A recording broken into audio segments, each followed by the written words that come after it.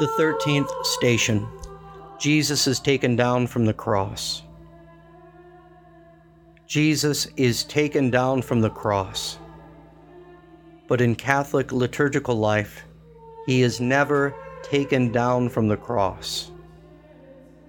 In every sacramental and in every celebration of the Mass, Jesus is still crucified for us.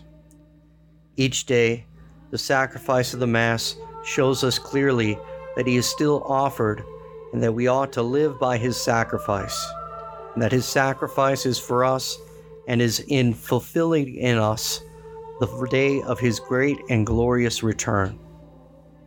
We live every day by the sacrifice of Jesus on the cross. It is real. It is happening now for us. We are part of this offering and we live by it. We know this. And Mary remains at the foot of the cross. How marvelous that Mary accepted to remain with us so that we would not be alone, so that we would know that he died on the cross, and that we live with the sacrifice of the cross, so that this would be the great supreme reality for us in our self-sacrificial love of God and neighbor. Jesus died for us. And Mary is there, so that not one drop of Jesus' blood might fall in vain. She is there so that all the suffering of the cross would become efficacious in our hearts and transform our lives. And the efficacy of the cross depends upon us. This is our great responsibility, a grave responsibility to be responsible for the cross of Christ, responsible for Mary's divine maternity, to go right to the end in silence. And it matters little what people say. They are not the ones who will judge us. Christ will judge us, and he is the one to teach us to become faithful to the sacrifice of his cross. Even if the world condemns us, even if people in the world understand nothing about our lives, let us be faithful to our Christian faith.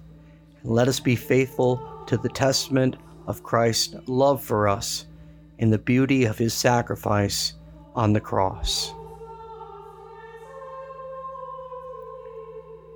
The 14th station. Jesus is laid in the tomb. The body of Christ, which was born thanks to the incarnate Word, had to be laid to rest in the earth. It had to experience this earthly journey, which was a punishment for sin. Our bodies were not made to rest in the earth. Our bodies were made to be resurrected, to be instantly glorified by the power of God. Our bodies, as a consequence of sin, are laid to rest in the earth. Jesus wanted us to bear the full consequences of sin. He wanted to experience the sepulchre. His body remained united to the Word of God. It was divine, and by this same fact, it was substantially united to the Word. He wanted to experience this final journey, the consequence of sin that affects us all. Jesus' body was given back to the earth, and we recall this at the beginning of Lent. You are dust, and to dust you shall return.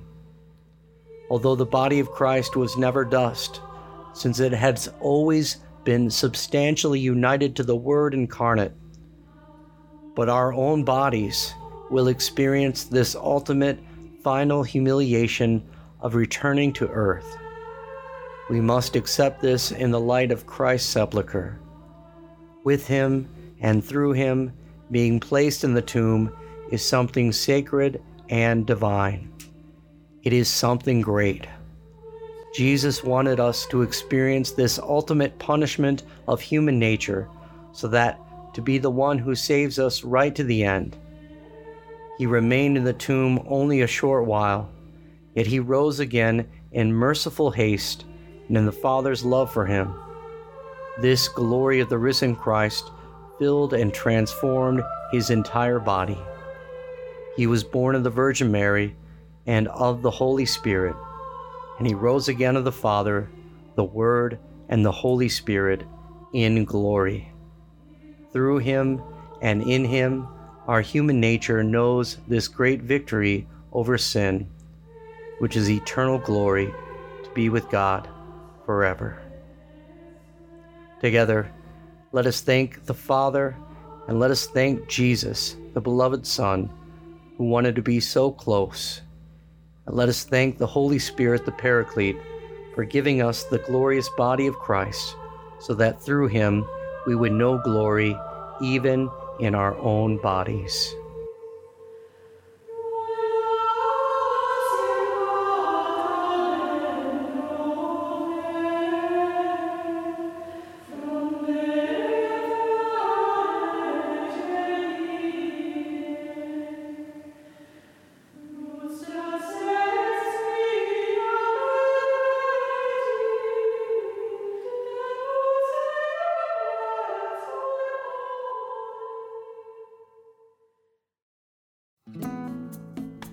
Hi everyone, my name is Eric Gallagher, the founder of Suscipe, the online community and formation platform for disciples.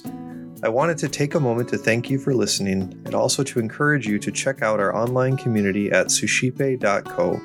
That's suscipe.co. At suscipe.co, we're constantly offering free book studies, self-guided mini retreats, opportunities for family fun, prayer, and more. If you're interested in engaging with a community of individuals who are desiring to grow deeper in their spiritual lives, check out suscipe.co and get involved today.